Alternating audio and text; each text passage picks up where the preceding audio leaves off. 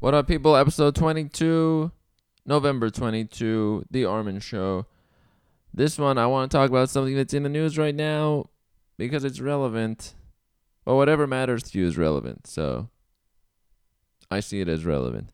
It is about net neutrality and maintaining the integrity of the internet so that its parts are not bought out by companies. Yeah, there's a thing happening right now, as there was a few years ago, 2 years ago, 1 year ago. The Stop Online Piracy Act, the other one, CISPA, SOPA, there's different ones. And the intent behind them is to manage the internet into a sellable form. So that means one website costs more than another website.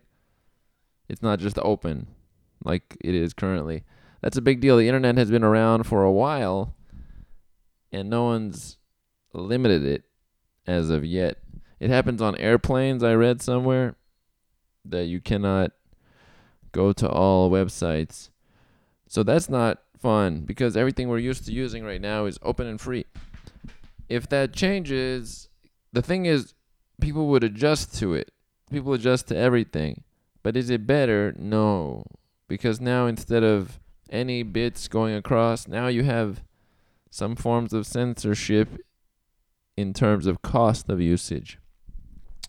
It'll cost more to use a certain site, so you'll use it less. It basically has been censored some percentage. That's not, information being freely spread.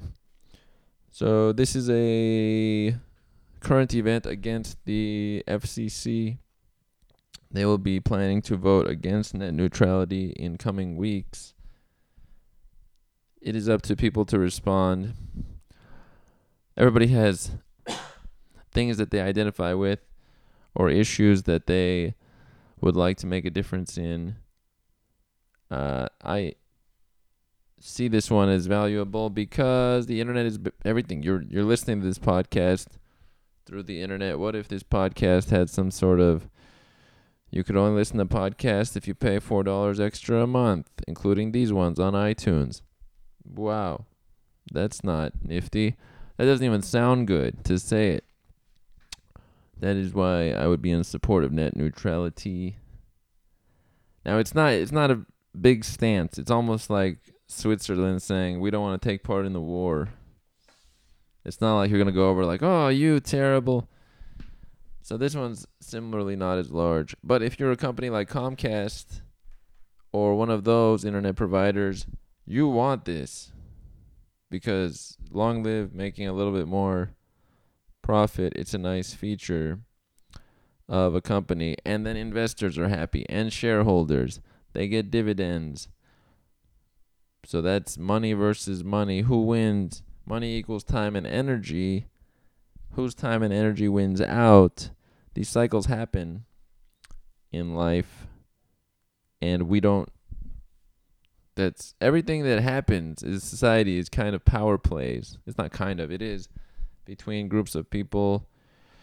It's not always as direct as it would seem, like, hi, I would like to take power. It comes in the form of speeches or buying stuff or buying people or protests or taking a spot or moving in front of somebody. There are so many different ones. They originate from our past species, monkeys, other animals, which came from organisms and plants in the past. Plants did stuff too. This is what you have to do to continue through time evolutionarily. You have to compete in some form. Who wins out? Well, the people that are most energized as a group towards something. It's the same way that you remember something in your brain. It has to push past.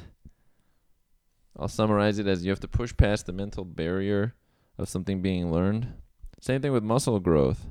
You have to push past the amount of effort so that evolutionarily you are informing your muscles that you are going to be doing work like that in the future and need their growth, even though it takes more food and energy to maintain that growth. That's all the feedback for this one.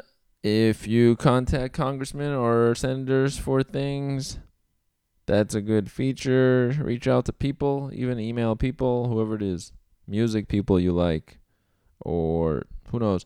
Contact people. There's always a value in reaching out. Contact people. Episode 22, net neutrality. We are out.